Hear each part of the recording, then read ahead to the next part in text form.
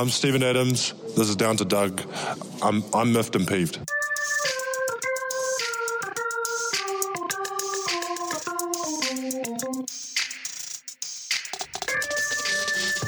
Welcome to Down to Dunk. I'm your host, Andrew Schleck. We're part of CLNS Media, DailyThunder.com, and feature on Dash Radio at 5 o'clock Central Time.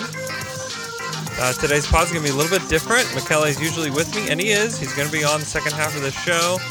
I asked for Twitter questions yesterday, and I wanted to get on here and answer some of those. We really didn't get to many of them. I think we answered maybe 2 or 3. We also brought up Fred Katz's question, which is great, so stay tuned for that if you haven't seen it yet. But I thought I'd hop on here and answer as many questions as I can. Just a heads up, the sound quality on the part with Michele is less than stellar, both my fault. And also, Michele's on the road in his car driving through Milan, which is that sounds really cool. So I don't know if you've ever listened to a Thunder podcast of someone driving through Milan. So that's something you only get here on Down to Dunk. But I thought I'd hop on here and answer some questions. So let's get to it. This one is from my good friend, Ben Elephant King. He asks, why do we keep hearing about a buyout on the Chris Paul deal? Is this even possible? Do people expect OKC to throw $100 million in the toilet? No, it's the dumbest thing ever. The Thunder are not going to buy out Chris Paul. The wave and stretch stuff, all that stuff is just not even a real possibility because you can't have that much dead weight on your salary cap anyways. It's actually against the league rules. And so anything that you see of, will Chris Paul take a buyout to go play for a contender? It's coming from people that don't understand the rules. So ignore them, ignore all that stuff. Another one from Ben Elephant King. The national narrative seems to be that OKC doesn't have anything left on its roster. I feel we have pieces that could be helpful to other teams, and if combined with picks, might bring back young talent. What's the hierarchy of trade value on the Thunder? Yeah, I think it's interesting. I mean, obviously the Thunder do have talent. People talk about like a complete teardown, complete rebuild, and they're on their way to that, but they're not there yet. I mean, Chris Paul, as much as I don't like him as a player, a person, any of that, like he's going to help somebody. And I think that he could help Miami. I think that Minnesota's a candidate. I think that there's a few others that might want Chris Paul. And basically, to me, if you can do an even salary swap with them, I think that's a win. If you're able to kind of break up the money, like if you got Goran Dragic back, like to me, that's enough of an asset to move on and feel okay about it. Now, to get a pick back, I think that you'd have to include something of value to the other team. I mean, like a Terrence Ferguson, if the Thunder are willing to put him in the deal. I don't think they are, and also, I mean, they may have to include a pick. And so that's where that Denver pick might become a little bit more valuable, is if, like, you can have it now. Like, you can have that asset now, and that might work. And Denver's going to be one of the best teams in the league this year. So that is a pick that's around 25 to 30, in my opinion.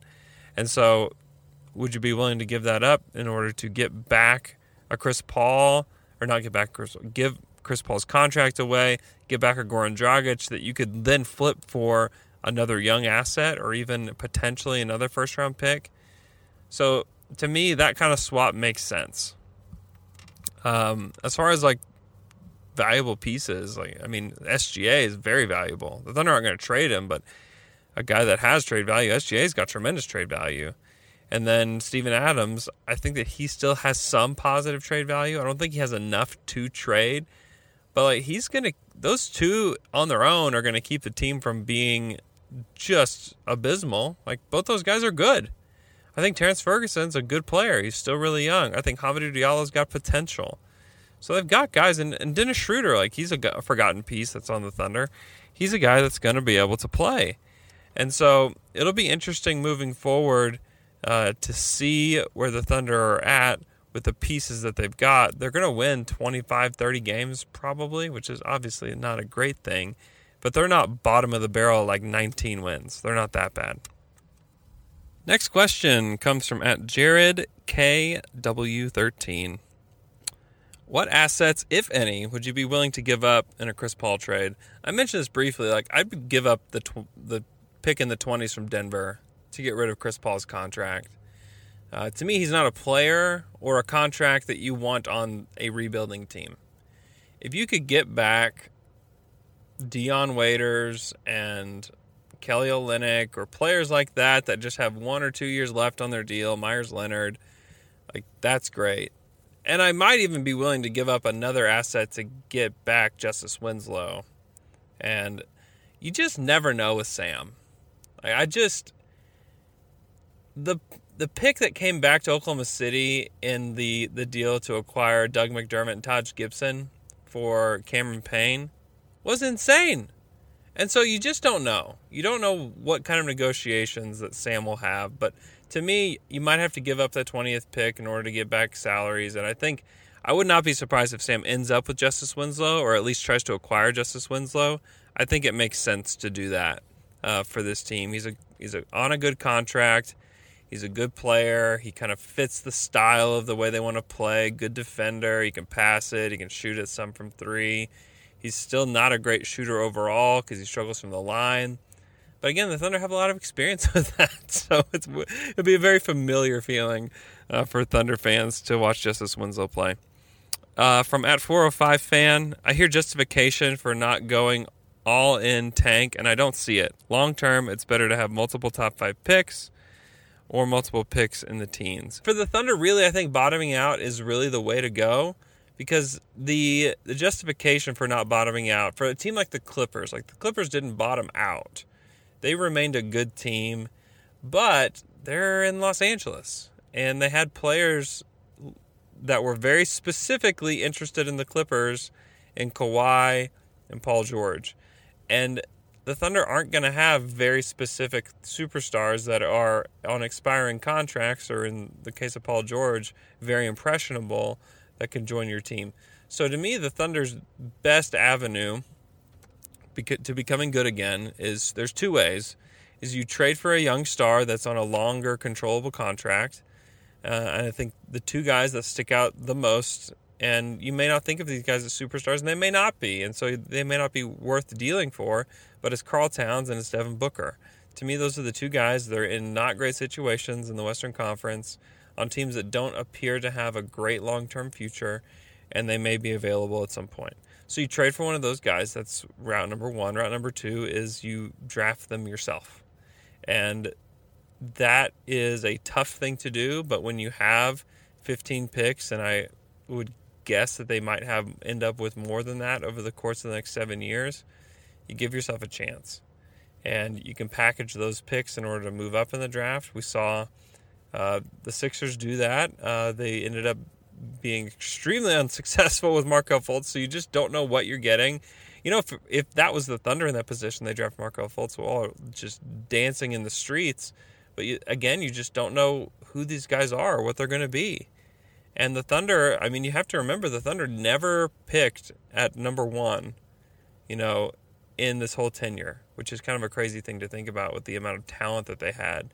But you don't have to be picking 1 to get the best talent. You just have to have the best talent evaluators. And the Thunder have done a good job of that at the top of the draft. They haven't missed when they're up that high. They missed on a Cole Aldrich, who was later in the lottery. But, the further back you go, the more of a crapshoot it is. And so, I think, and even at the top, you're not guaranteed anything, but it's a little bit easier to pick from the best players. You also have to be picking in the right draft. Everyone wants to point to Anthony Bennett. Anthony Bennett wasn't supposed to be the number 1 pick anyways, but still, that draft in particular was not great at the top. They did have Victor Oladipo, who the Thunder loved, who I assume the Thunder would have picked at 1, which may have turned out great for them. But still, it's all kind of a crapshoot when it comes down to it. But I do think the long-term best thing for this team is to be in the top 10 or the top 5 if possible. And the flattened lottery odds helps because I don't think the Thunder are going to be one of the very worst teams in the league. I think the Eastern Conference is going to hold a lot of those teams. And so it's better for the Thunder if they're maybe have the 6th or 7th best odds. You end up at 1 or 2. That's very possible. Next question is from John M. Littleton. And John wants to know, will the pain/sadness ever stop? It will. It will, John. Hang in there. Stay strong. And honestly, the rebuild is going to be kind of fun. So you just got to embrace it.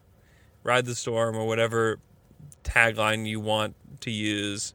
In fact, send me your guys' favorite taglines for the Thunder for this rebuild, because I think that's an important thing, and should not be developed just overnight. We've got to really think hard about this, and then maybe going into the season, figure this out. This is from @JLCH_. Favorite Andy's flavor. Right now, if you can get, and these Andy's isn't paying me anymore, but I truly love it. The blackberry concrete, it's unreal. If you have any interest in blackberries, you got to go get it. It's unreal. This is from @NZThunderGuy. Is it now safe to listen to all national podcasts? #SoManyPicks. I think so. I think that people like the direction the Thunder are moving in. I think that they're impressed with what Sam Presti has done. So if you want to hear a lot about that, I think that you'll hear a lot about that. From @EC1800. What is a realistic package for Chris Paul? The Heat fan base believes that we should apply multiple first-round picks to Chris Paul, and take back bad contracts that are not expiring. I think it's a tough question to answer, because I think that it's going to vary on what team you talk to. But I think that there's a few trades that make sense, and I'll talk with Alex more about this on Wednesday. I think Orlando could use a point guard, obviously, and a way to get there salary-wise is if they sent back Evan Fournier, Markelle Fultz, DJ Augustine, and you send back Chris Paul, and then possibly that pick from Denver. I think that that's a kind of deal that makes sense. Again, this is the second time I mentioned Markelle Fultz, and it's sad, but he's at least interesting. He makes a lot of money. You think about him, he's on his rookie scale deal. He makes $10 million. But if you can break that up, Evan Fournier is a year less than Chris Paul at a number that's $17 million. It's a little bit more feasible, and he may be a guy that you could flip later, maybe not for a first-round pick, for maybe a decent second or a young player or something. DJ Augustine's on an expiring deal. This just kind of helps ease the cap hit of the Chris Paul deal, and you get a chance to take a look at Markelle Fultz. What is he? Is he a guy that's just going to be a media story and nothing else? Possibly. But I think that's at least an interesting deal. I think a package surrounding Jeff Teague and Gorgui Dieng, it doesn't quite get you there, but I think there's some tweaks that can be made on both sides to get the teams to the right number. But Jeff Teague's expiring at $19 million. Dieng has another year at about between 16 and 17 million. I think it's worth it, and that's such a clean swap where you just say, hey, Minnesota, you're going to get a good point guard to pair with Towns that's going to play the right way. He's going to play defense. He's going to yell at everybody. I think that's at least interesting. I think you could call Dallas and say, would you trade Tim Hardaway Jr. and Courtney Lee for Chris Paul? That's a deal that works. And I think that if you're the Thunder, you do that. Courtney Lee's on a $12.7 million expiring contract. You have Tim Hardaway for another year at $20 million, which really hurts because I don't like Tim Hardaway Jr. at all. But he can at least score and look good, and he may be somebody that you could flip down the line and trick him into thinking that could be a really great scorer off the bench or something. And that's an easier way to break up the contract. And Dallas gets a good player in return that could help Luka, and they want to make a playoff push. Chris Paul is going to help you a lot more than Tim Hardaway and Courtney Lee. Oh, and the Thunder finally get Courtney Lee. How about that? And then I think the Spurs are interesting. I would rather build with the young point guards that they have and Derek White and DeJounte Murray, but maybe they want to add Chris Paul to the mix. You could trade Chris Paul and Patterson for DeMar DeRozan and Patty Mills, which would save the Thunder a little bit of money. DeRozan is basically an expiring contract. I would be shocked if he did not want to become a free agent next summer, in a summer where there's hardly any good free agents. And then Patty Mills is just an interesting player to have around. If you're the Spurs, obviously you get a Chris Paul, and you have Patrick Patterson, who will probably be awesome for the Spurs because he just seems like a guy that would end up being good for them. And then we've already talked about Miami deals. So to me, those are some deals for Chris Paul that make sense. I'd like to bounce those off of Alex and have him maybe embarrass me about how bad some of those are. But I think that those are at least pretty interesting. Little bit of a Shams bomb. We don't Sham Wow. I don't know what you call it. Sham. I guess it would be a Sham Wow. Two teams that are strongly pursuing Andre Iguodala still are the Rockets and the Clippers. I'm told both teams to be at a standstill. I've also heard the Denver. It was in the mix, and maybe they may not be with the Jeremy Grant deal, but an interesting watch for those two. Next question comes from at Nicholas87.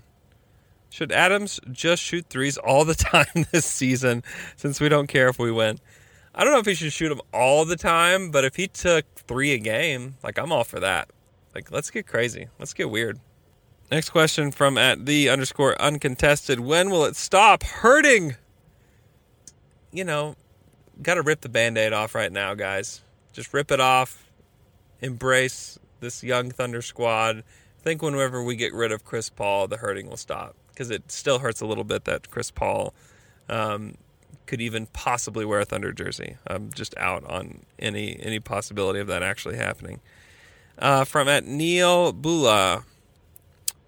Which young players do you see us developing long-term, how we did with Adams, versus keeping short-term and flipping for an asset like Sabonis? I think it's really hard to tell because it just depends on the opportunity. I think the Thunder were going to be content moving forward with Domas. They loved him. They absolutely loved him in the draft process. I think that he's a guy that they kind of hoped would stick around long-term, but then when you had the option of getting Paul George, you just had to do it. And so it just depends. I mean, I would guess that Shai Gilgeous-Alexander, SGA, will stick around long-term. But if they have the opportunity to get somebody that's much better than him, I mean, you do it. And so it just depends on the opportunities. It depends on the timing of everything. I would guess SGA is a part of that. And then beyond that, I don't think there's any guys that they're just completely just sold on. We're going to develop them. This is our guy. I think probably Ferguson is the closest thing to that, but I wouldn't count on any of that. I think everything's on the table at this point. And SGA is probably the guy, if you're looking at any of them, as a guy that they want to build around for the long term. I think that he's probably the guy. This is from at @ChrisLemons_OU. Heard some talk about Hami playing the 3. He seems a little small to play there. Yeah, I mean, honestly, if he plays the 3, it's just to get him on the court. It's not... This team, you can't just conceptualize him so much to say, like, he's a 1, he's a 2, he's a 3, he's a 4, he's a 5. Like, that's not going to happen. It doesn't matter quite as much. The Thunder obviously have the 5 position locked down, but like if Hami and Dejounte and Ferguson are all on the court, like, who knows? They'll probably play together this season, and who cares who's what position, you know? Like, they're going to be small at some positions, and they're going to be bigger at some. Like, it just, honestly, it doesn't matter because the goal is to develop those guys and to make those guys the best players as you can. It's not to develop a 3. And the Thunder probably don't really have a great 3 on the roster unless Andre Robertson can be healthy. They don't really have that guy, like the big wing to develop. And Hami is a bigger wing. I think he's a little bit bigger than Ferguson is. And so, to me, I want to see him on the court. I want to put him on the court as much as possible. Let's develop this guy. Let's get him NBA experience. So yeah, I get what you're saying, but I would kind of rather just play him anyways. Hypothetical question. This is from a Dan Bar 99. Who is more vital to the rebuild, SGA or Sam Presti? I think it's easily Sam Presti. I think SGA is important, certainly important to what this team does moving forward. But if you don't have a GM with a vision, with a GM that's had experience with a rebuild, you're in a tough spot. I mean, go look at New Orleans. I mean, they had a GM that did not do a great job with rebuilding around Anthony Davis. And it's not always about the star. I think management and ownership are such a huge part of this, and luck is a huge part of this. I think those three things before players are the most important things when rebuilding a franchise. It's general manager, ownership group, luck. If you don't have all of those, you're not winning a championship. You're just not. You have to have those things, unless you are the Lakers and you just do whatever you want and things just turn out right for you anyways. But you can't be Oklahoma City and do that. And so SGA is important, but I think the most important player for them is not on the roster yet. The most important player for them to win a championship is not there yet, unless SGA just blows it up. I think SGA is a good player. I just don't see him as being like the guy on a championship team. He could be the second guy. He could be the third guy. I don't think he's the guy, though. So to me, I still think it's Sam and the work that he has to do. All right, last question. This comes from Concerned Thund 1. He's a Concerned Thunder fan. So given the reports that Russ wasn't happy with Billy Donovan and Paul George failing to mention Billy in his official thank you goodbye to OKC, what role do you think Billy had in Russ and PG leaving? For your information, Concerned Thunder fan is not a Billy fan, and he has a post on Reddit to explain why. And then he has a follow-up question. Do you think that there's any chance Billy coaches past the upcoming season? Would you be okay with that? I feel like most fan bases would be rightfully upset with Billy currently remaining the head coach any longer than would be, and it would be cruel and unusual punishment for him to continue to be. Okay. I get it. It's easy to throw stones at Billy. I think that in the end, Russell was not super happy with Billy. I have no indication that Paul was unhappy with him. I think those guys operate separately. And just because Paul didn't thank him doesn't mean that he doesn't think anything of Billy. Billy was part of the reason that he came back to Oklahoma City. So I think Paul we can remove from that. Russell, I think, is a different animal in every way. I think that there was some discontent between him and Billy. You saw it in the 2020 game where Billy tried to pull him out and Russell waved him off. Like, that's weird. It was an awkward interaction. I think by the end, Russell wasn't going to tell them to fire Billy. I don't think they had like a bad relationship. But I think that had they moved forward with Russ and Paul, I wouldn't have been surprised if the Thunder tried to make a change. And I think if Russ and Paul, and I talk about this later with Michele, that if they came to him and say, we need to make a change, they may have done that. If it was just Russell, I don't know. I don't know if they would have or not. I don't place a lot of blame on Billy Donovan. I think that he is a part of the team not maximizing their potential, sure. I also think that coaching Russell Westbrook is an incredibly difficult thing to do. And if they were going to move forward with Russell, I would prefer them to find another coach. Now, if you're coaching a young team that needs development, I think it's fair to say that Billy Donovan's a guy that you would want to have around for a developing team. I think he's done a tremendous job with Terrence Ferguson. I think he did a tremendous job with Jeremy Grant. I think he's done a great job with Steven. And we've also seen Hami. Like, he looked great in Summer League. Part of that is Billy Donovan's development and the coaching staff's development.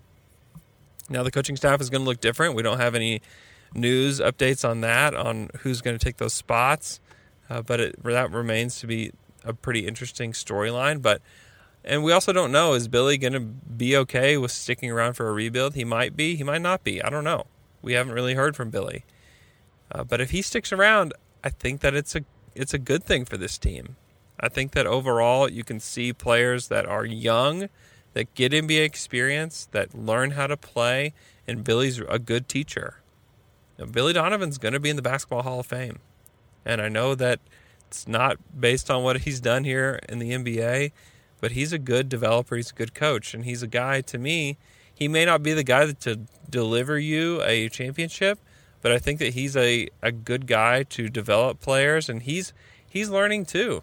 I mean, as professional adults, like we're all learning, and to think that like somebody's going to stay the same or not get any better, I think Billy's interested in getting better. I don't think that he's some guy that's going to stay stagnant and not get any better and not change. I think that he's a guy that's learning the NBA too. And he's had a new team every single year that involves Russell Westbrook. And Russell's not the easiest guy to coach. And so I think that Billy needs some slack. I do think that there is some blame to put on Billy Donovan. And I think if they were going to go for it these next 2 years, my preference would have been to let Billy go and to bring in somebody, a new voice. I think the team needed some kind of shakeup. Obviously, this shakeup was very different than what I imagined it would be, but I think the team needed a shakeup, certainly. So we'll leave it there. Thanks for all the questions. You guys are always awesome. You guys are super smart fans. You guys know what's up, and I appreciate the questions. They're all really smart and geared in the right direction. There's not a lot of hot takey questions in there. I think you guys are really interested in learning about basketball and learning about the game, and so am I. And so it's cool that we get to all kind of do this together. So I appreciate you guys. Here's the rest of the interview with Michele. Again, I apologize for the sound quality, but I'm trying to get better too. So thanks a lot, guys. We'll talk again Wednesday. With me today is my good friend Michele Berra. Michele, what is up? Hello, darkness, my old friend. The original plan was to put the real song, but since I'm driving, I'm in heavy traffic, I couldn't give the original one, so I had to improvise. Right. Oh, man. I called you and woke you up Thursday night, which was like at 2:30 a.m. or something for you. Yeah. You thought I was messing with you. And I just can't believe Russell Westbrook is a rocket. Yeah, I mean, if you think from a logical standpoint, which I realize it's pretty hard to do, it is the best place for us to have another bite of the apple. Because let's be honest, I mean, Miami is a nice destination, like it's a fine team, but Houston has way more chances to be relevant next season than Miami. Miami can go first round, yes. Second round, maybe. Houston has a different structure, has a bona fide superstar, probably one of the top 5 players in the league in James Harden, and a guy who played with Russ. So it stings. It stings quite a lot that it has to be Houston. But if you look at it from a logical standpoint, it's not Russ trying to mock us or to do something that hurts OKC's fans, but it's something that probably gives him the best chance to have a successful season. I mean, there's no doubt that you're right. I mean, this is definitely a move of Russell doing what he believes is best for him. But it's just kind of funny. It's funny that I think that myself included in this statement, that fans think that players understand the fan dynamics, or maybe even care is the right phrase about the fan dynamics, because Russell's prided himself on being loyal and things of that nature. The loyal move is definitely not going to Houston, and going to Houston is definitely not the best move in terms of fan base for Russell. And those people have started to turn a little bit, but that fan base hated Russell more than just about anybody. It makes you realize how little these players think about those kind of things. And Russell's probably whatever, people are going to hate me no matter what I do, so I'm just going to go do what's best for me. And, the Thunder were presented with another pretty good option when you really think about it, because there was pressure put on Daryl Morey to get a deal done. One, I don't believe any of the stuff about Chris Paul that's coming out of Houston's camp, saying things like, "Oh, well, this has nothing to do with the relationship between Chris Paul and James Harden." I mean, I think Of course it does. one of those first round picks tells you it does, because if anybody would have told you, or if you would have gone on the low post with Zach Lowe and Howard Beck and sat next to them as they're drinking their beverages and said, "Hey, I know you're saying all this stuff, but the Thunder are getting 2 first-round picks and 2 pick swaps for Russell Westbrook," they would have just laughed you out of the restaurant. I mean, they would have thought that was crazy. And the Thunder got that for Russell, and it's partly because they had pressure because they needed to deal Chris Paul, and it was going to be really hard to do that. And then 2, I think there was pressure from James Harden to Daryl Morey to get this deal done. And then Sam Presti found himself in another situation where pressure was created outside of the Thunder organization with one of their stars to get more than they probably deserved in a trade. Yeah, I mean, it's a pretty good read, and I do think that the interest of Miami gave Presti a little bit of leverage. We don't know the details of the offer if even Miami did one officially, but I think that at least one of Tyler Hero and Justin Winslow was on the table, and from a mathematical point of view, having 2 first-round picks, even if they are top 4 protected, is a better return for Russ's contract if somehow Presti can flip Paul for a net zero trade. I wonder, and we will analyze this trade better once the CP3 deal is done. Yeah. But as of now, I think that the return that Presti got is incredible. I wonder what's the protection in the coming years, after the initial year of the first round pick. For example, it's 1 through 4 in 2024. What's the protection in 2025? Right. Because if it goes immediately to second rounders, then it gets shaky because Houston can be a very bad team by 2024. We are talking lottery bad. I mean, Harden can be out of Houston. Westbrook is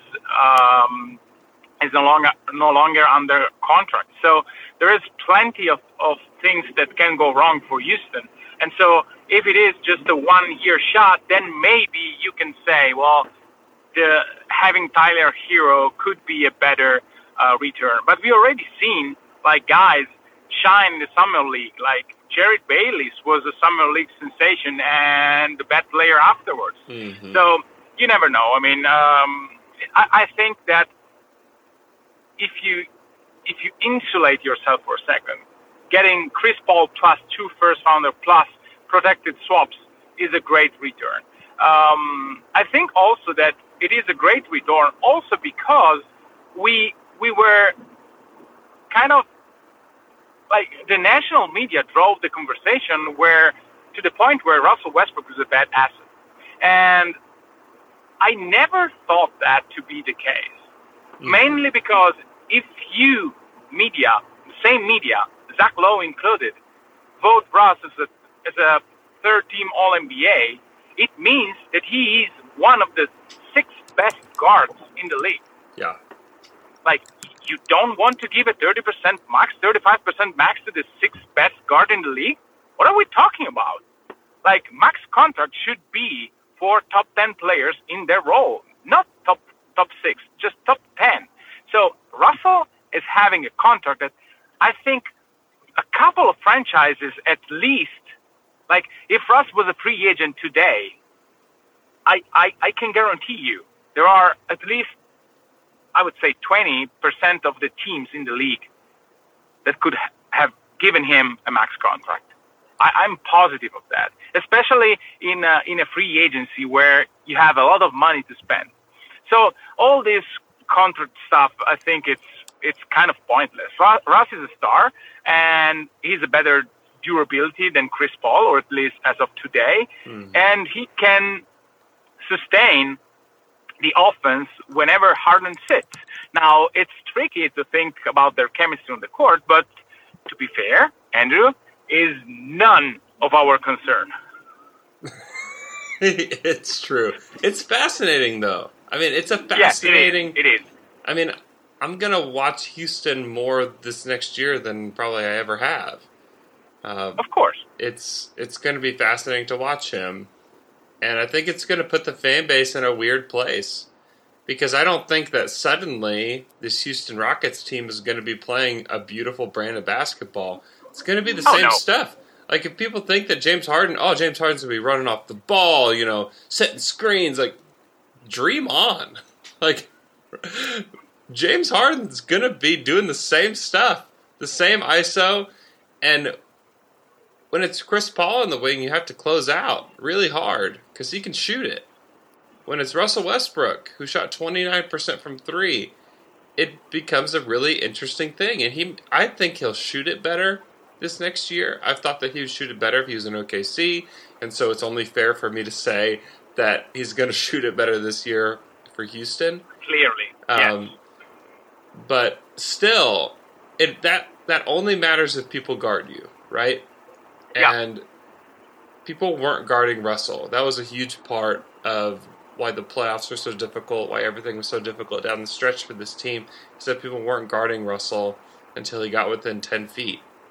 And so it becomes, it's an interesting thing to watch for as the season unfolds for Houston is, are people guarding Russell? Do they care that he has the ball out on the perimeter? Because the answer was nobody cared, toward the end of the season in OKC, and it was, they were right.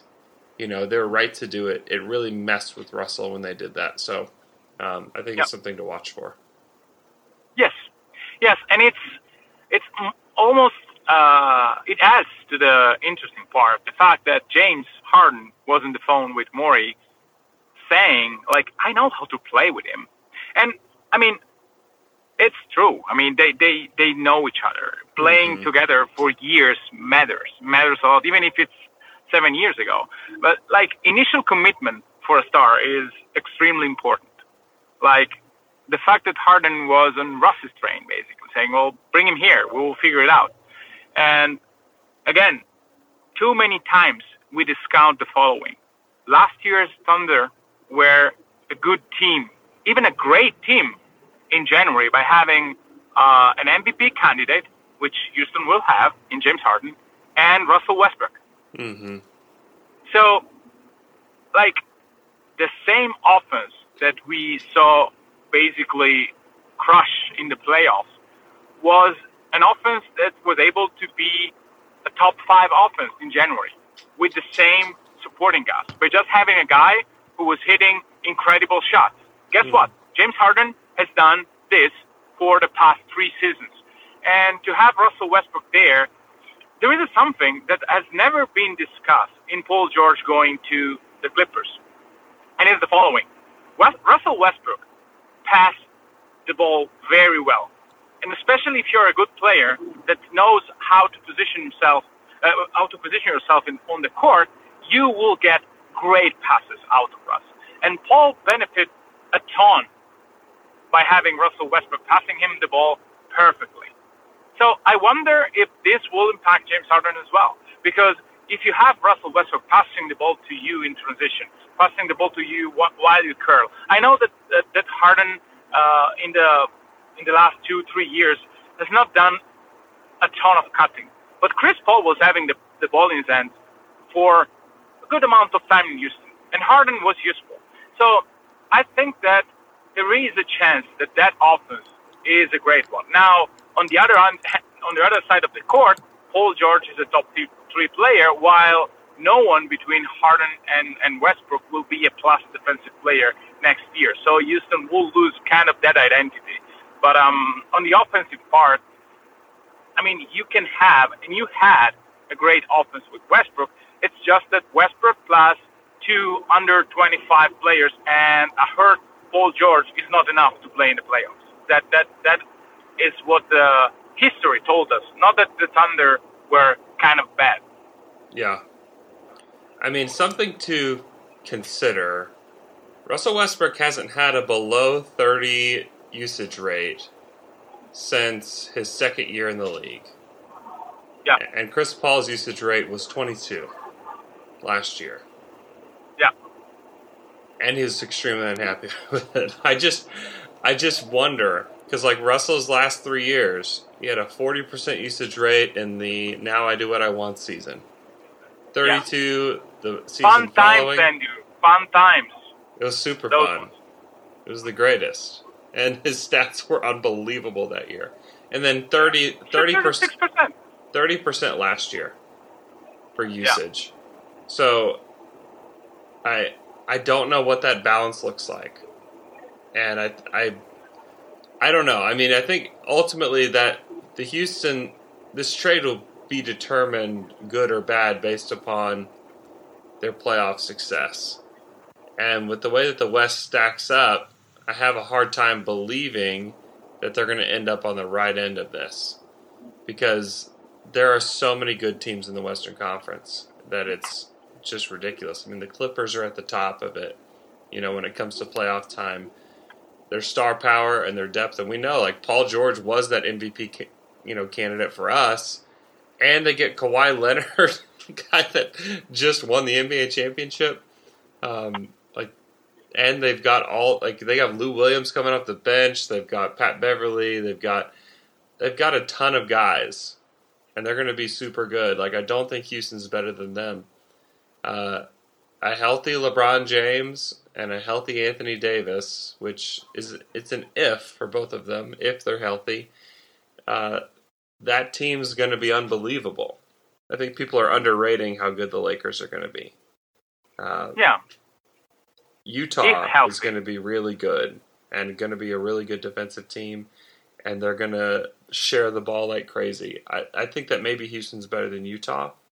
And then Denver is another team. They're up and coming. They've got our guy Jeremy Grant, who honestly was a missing piece for them. They needed another guy that could play that position, protect the rim, and shoot it. And so it's important. And another thing, like the argument of, Russell Westbrook has never played with as many shooters as Houston has. And I would argue that he did last year, Like Jeremy Grant shot 39% from 3, Paul George 38%, Terrence Ferguson 36%, and then Dennis Schroeder was 34%. That's 4 guys, 34% and above. The guys that really played for Houston, like Daniel House was 41%. Great, he's going to play with him. PJ Tucker, 37%. He's going to play with him. James Harden, 36%. He's going to play with him. And then Eric Gordon, 36%. He's going to play with him. And that's it. Like you talk, like Austin Rivers, he shot 32% from 3 last season. He'll play with him too, but he did not shoot it well. Iman Shumpert, if they get him to come back, he shot 29% from 3. There's, I'm not buying that. You're going to be playing with a big. It's still the same problem that we had with Russell and Steven with Clint Capella. And it's, can you play a non-shooting big with Russell Westbrook? And I think they're going to find themselves having to play, when they play that core group, probably sitting Capella and putting PJ Tucker at center to have the most effective lineup. And I think that they will find that to be absolutely true. And then it becomes a really tough thing with, like, who do you play on the wing? Because they don't really have a lot of wings. And who are you playing in those other spots? I think that becomes a little bit tricky. But to say that, like, and that's just something that people like to say, that, the Thunder just don't have any shooting at all. If you want to count guys that shot, Markieff Morris was not great for OKC. He shot 34% from 3. Like, he had guys that could shoot it. That was not the problem. That was never the problem. The problem last year with Russell is that nobody felt like they had to guard him on the perimeter. I think that was the biggest problem with Russell last year. To me, it didn't have a whole lot to do with not having enough around him, because he had Paul George on the perimeter. Like, give me a break. And I think that one other, a point in this is, you mentioned Harden's and Eric Gordon's numbers, and those numbers are, I think, lower than their real value as shooters, because, like, you can argue that having a 36% shooter in Eric Gordon is much more valuable than having a 39% three-point shooter in Jeremy Grant, because you will never leave Eric Gordon open as you do with Jeremy Grant, and the reason why is the volume and the respect that Grant commands. So That's you know true. that Russell will give him like 3-4 shots a game. Like, if you leave Eric Gordon open, Russ will give him 8 shots. Mm-hmm. And that is the point. I mean, it's never just about your percentage. It's about your perception and the volume. Like, Eric Gordon can have a game where he hoists 15 threes, and that's fine. I mean, Grant, never, ever. You will never bet on that. With Gordon, if you say it's more likely that he takes more than 10 threes in 5 games next year than not, you would say, of course, yes. With Grant, it's a straight up no. And so I wonder if this will have an effect on Russ as well. Like, I know that he trusts his teammates to a degree, but Russ was giving Melo way more chances than he was giving Ferguson and Jeremy Grant. Mm-hmm. And you can argue that they both deserved more than Melo. And so Russ has, like many superstars, I think, respect for your status in the league. And this will play a role. I mean, I don't know how much big of a role, but I do expect the lineups with Capella working as it was in the past with Steven Adams, like where you had that spread pick and roll and dunks. Because having Harden, CP3, and Tucker will be enough for us to orchestrate a spread pick and roll offense. Mm-hmm. Okay, next question. Over under 18 field goal attempts for Russell Westbrook next season. I think that's a good over-under, because I think it's pretty in line. But if I have to bet, I would bet probably over. But between 18 and 20 is my bet. Yeah. If he shoots 20 per game, that's 8 less shots for Gordon, Capella, Tucker than they were getting last year. Yeah, I know. So I mean, like that's not insignificant.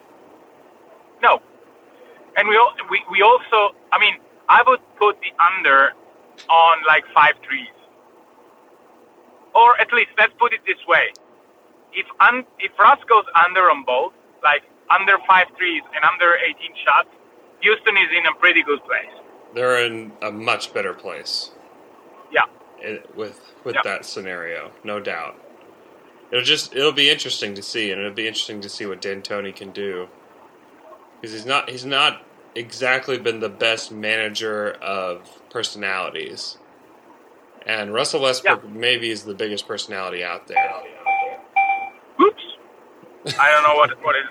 It's probably my GPS saying me that I'm going too fast. I'm sorry for the quality, really, but it's a mess. That's okay. About the coach, though, I mean, there was a report of Russell Westbrook having interest in playing for D'Antoni, and that made me think. Like, D'Antoni is a good coach. Don't get me wrong, but I found it weird that there was discontent in Paul George and Westbrook was reported, and then Russ goes with, I'm interested in playing for this guy that never won a championship, and he put up good offenses, but so did OKC with Billy for stretches. So I wonder if one of the demands that Russ and Paul did last season was, well, we want to change, and Presti said no. This is our franchise, and I will not go down that road where superstar will tell me how to run my business. Because it felt strange that Billy stayed And it feels more strange now.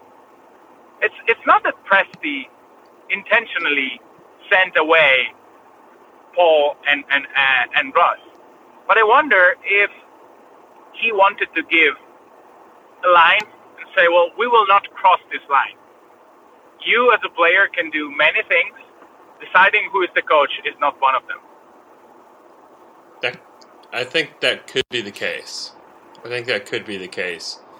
I think that if Russ and Paul came to Billy Donovan and said, hey, we'll run this back, but we need to get a new coach, I think that Billy would be gone. I think they would have complied. I do have really? also, yeah, I do. And then on the other hand, I do think that Russell's grip on the franchise was not. I think the franchise was pushing Russell away more so as well. Like they didn't want Russell controlling stuff like that either. But I think if it was Russ and Paul if they want Russ and Paul together, if they both came and said that, then I think they would have been.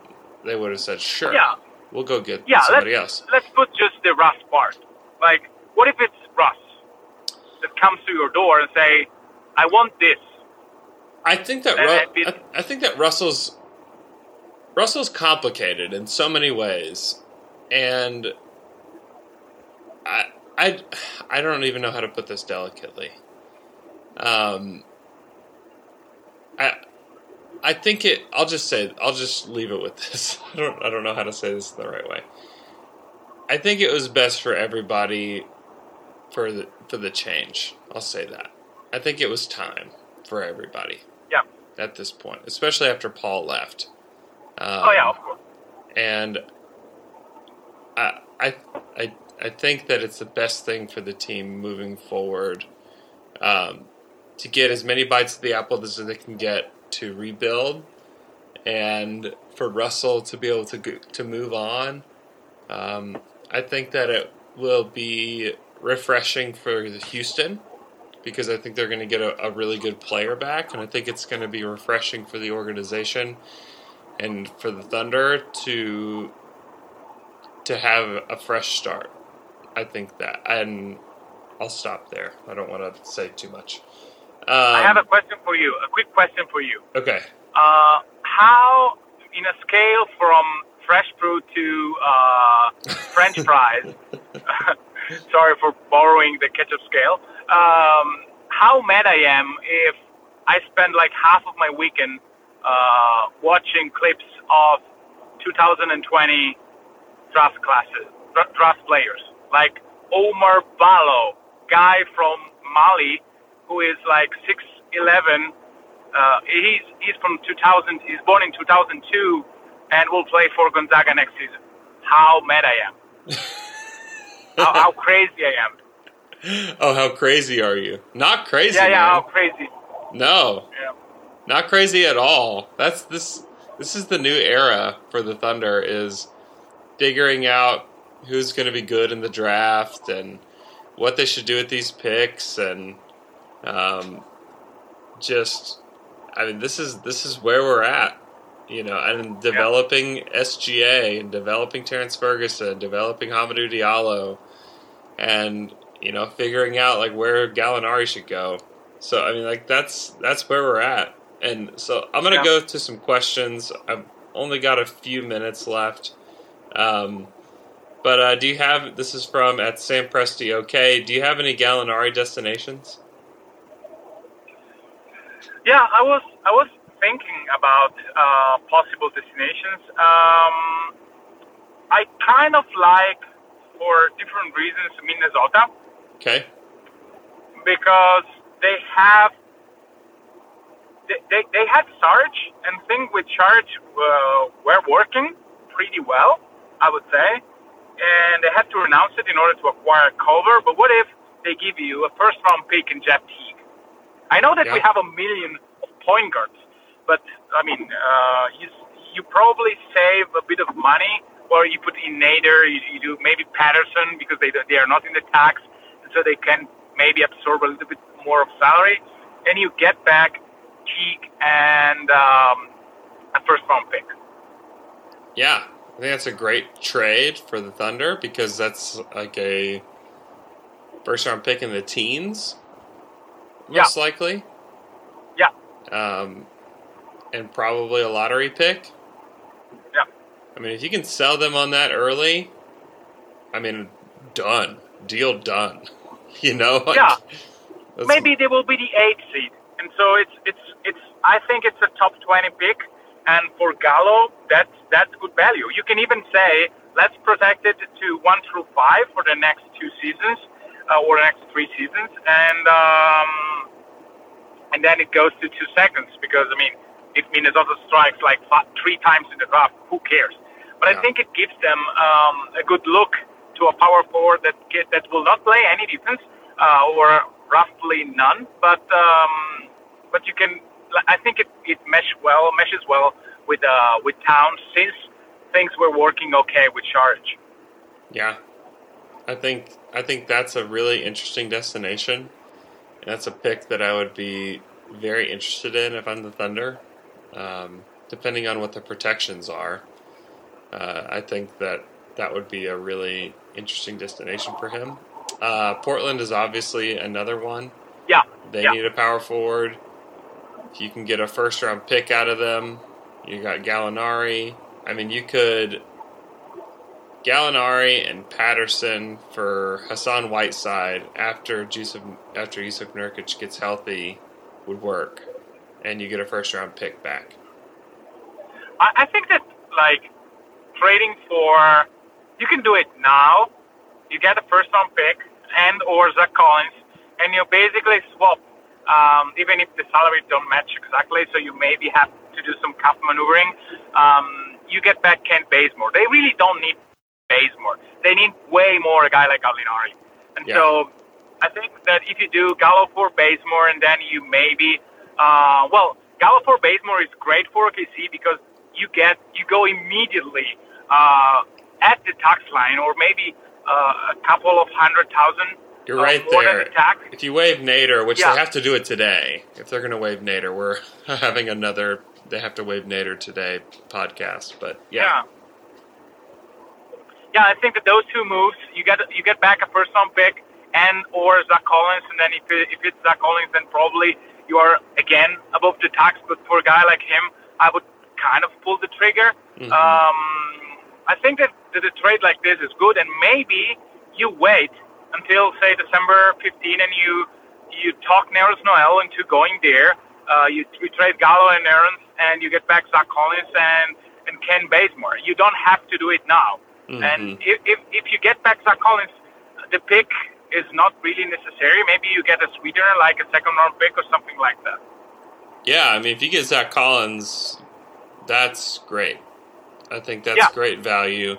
And Gallinari is, I think people forget how good he is. And like adding Gallinari to Dame, CJ, Nurkic, Rodney Hood, that team, that raises their ceiling pretty significantly. And plus they don't really have anybody at the 4. Like who plays the 4 for them, at day one? I mean, it's probably Zach, and he's not really a 4. Yeah, it kills their spacing. Well, Gallinari keeps you space, like a ton of space. Oh, he's perfect. He's perfect for them. Yeah. I think that those two teams, while they are Northwest Division opponents, that doesn't quite matter as much today. I've also thought about Utah. Like Gallo's a Utah guy, Like I think, and I don't know if they'd be willing to give up Ingles in the deal, or if like a swap of Ingles and Gallinari makes sense. For them probably, but they are short on salary, so they have to include Exum to make it work probably. Right. Mm-hmm. And you may have like the issue with that trade to me is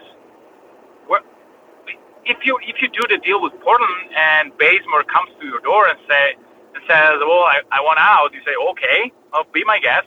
You leave like $2 million on the table. Be free to go wherever you want. Mm-hmm. Because I already got my asset.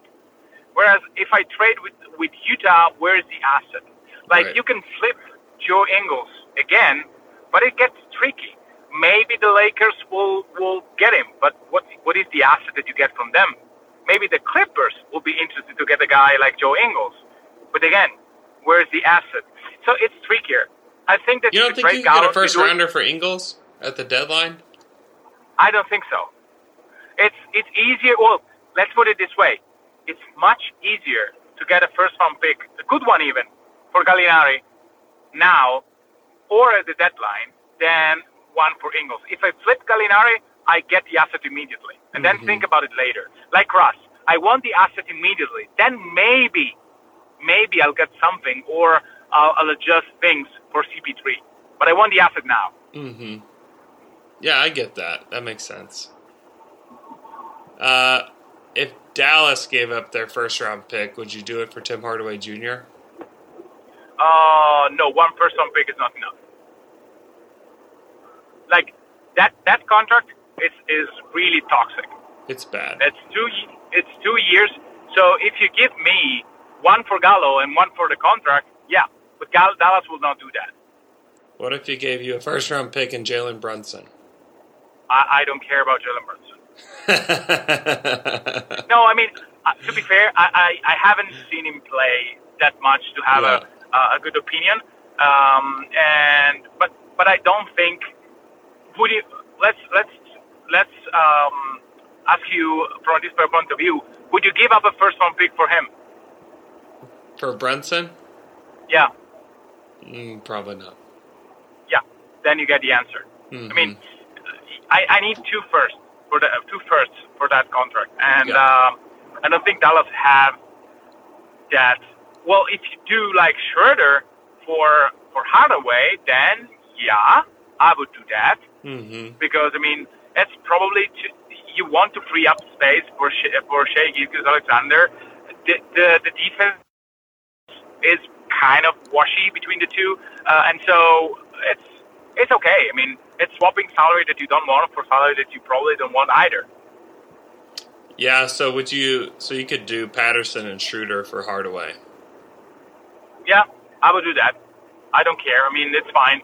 It's a reworking of a salary that makes sense for me, because you have in Hardaway a guy that you may be able to play and showcase a little bit, and so yeah, I would do that. Similarly, to a trade that crossed my mind with Minnesota as well, like trying to give them Gallo and CP3 and get back Wiggins and Dieng plus picks, because I think that there is a universe where if you work with Wiggins long enough and you have a good coach, maybe he will be okay by the end of the contract. Oh boy. Yeah, I know. It's a buy extremely low because again, Minnesota would have to give you picks to get in Dieng and picks for Gallo, and basically you say, well, let's swap the bad contract in Wiggins and Paul. And so you give up Paul and Gallo and you get back 2 picks plus a contract that you don't want in Dieng and one that you absolutely don't want. But both guys have a tiny bit of potential that maybe in the last year of their contracts, they will become assets. And since you don't want to win today, to be fair, you want to lose in order to build something with even with your own picks. Maybe a move like that will make sense, because if you can get Wiggins to be an okay player, not a good player, but a playable guy, then his contract doesn't matter much for OKC, because they will not have problems in terms of tax and stuff like that. Yeah, I don't want Andrew Wiggins. Yeah, I know. Me neither. But again, it's about the picks. Think about Minnesota's picks in the future. If you can get an unprotected pick of 2024 from them, like that can be the most single, like the best asset in NBA history, probably. Like, Towns can be gone. Do you think they do that? Do you think they do that? don't know. Probably not. But if you tell to them, well, we take in both, like Jang and Wiggins, Mm-hmm. you're really making them happy in terms of their flexibility going forward. Yeah. I just don't want to give Andrew Wiggins 18 shots a game on this team. Well, why does he have to take 18 shots? Because he's going to. I don't know. I mean, who else? I mean, I guess the question is, like, who else is going to take all the shots on this team? If Chris Paul's gone, like, Steven, SGA, Ferguson, Nerlens, like, those guys aren't guys that take a lot of shots. Yeah. You know, but... I would be more mindful about what kind of shots he takes. Not the number. I don't care about the raw number, 18. I'm fine with that. I would be curious to see what kind of shots is Billy designing for him. Yeah. I mean, I don't know. Wiggins is interesting on a new team. I think, but I'd rather watch from afar. Yeah, same. But again, it depends on the picks that you can get back. If you can get back like really juicy assets for him, I would probably pull this. Like, if you say to me, well, protected 2022 and unprotected 2024, sign me up. That's a deal I want to do. Sure. Yeah, that would make sense. And you could do the Wiggins and Deng deal for Gallinari, Schroeder, and Patterson. Yeah. And so what that does for Minnesota is that it gets them off money this next year, gives them flexibility for next season, for next summer. And it ties up Oklahoma City's money for quite a bit longer with the Wiggins deal for sure. But it gives you a wing. He's 24 years old.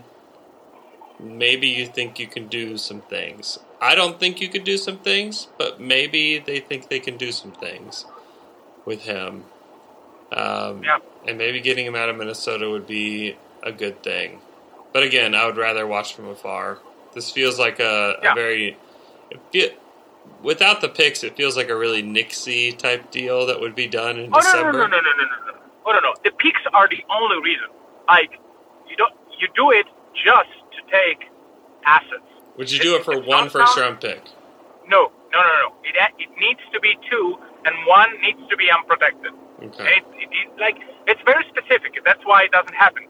But it will not happen. But the point is, the when and the protection are extremely relevant to this matter. And I will take a lot of heat tomorrow, probably, because like fans will tell me, "Wow, you're insane! You want Wiggins."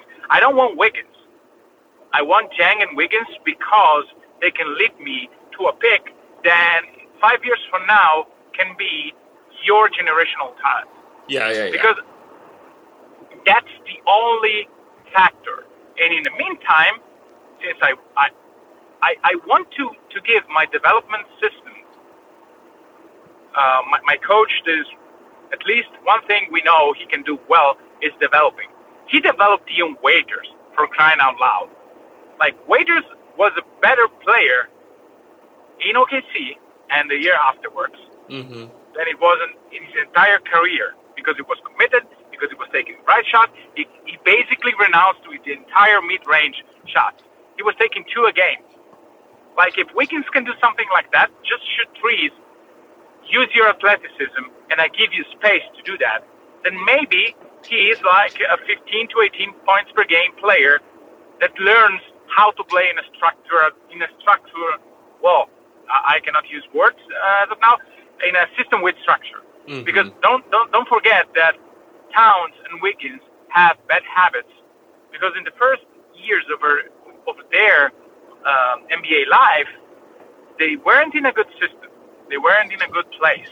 Now they are, but like maybe damage has been done, and a change of scenario for them can be helpful. Yeah, That could be the case. McKelly, I've got to run. Thanks for coming on the show today as you were driving through. Are you driving through Milan still?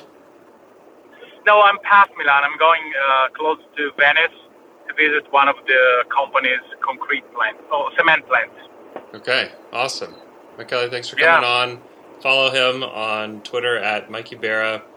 You can follow me at Andrew K. Schlecht on Twitter. Follow our podcast at Down to Dunk.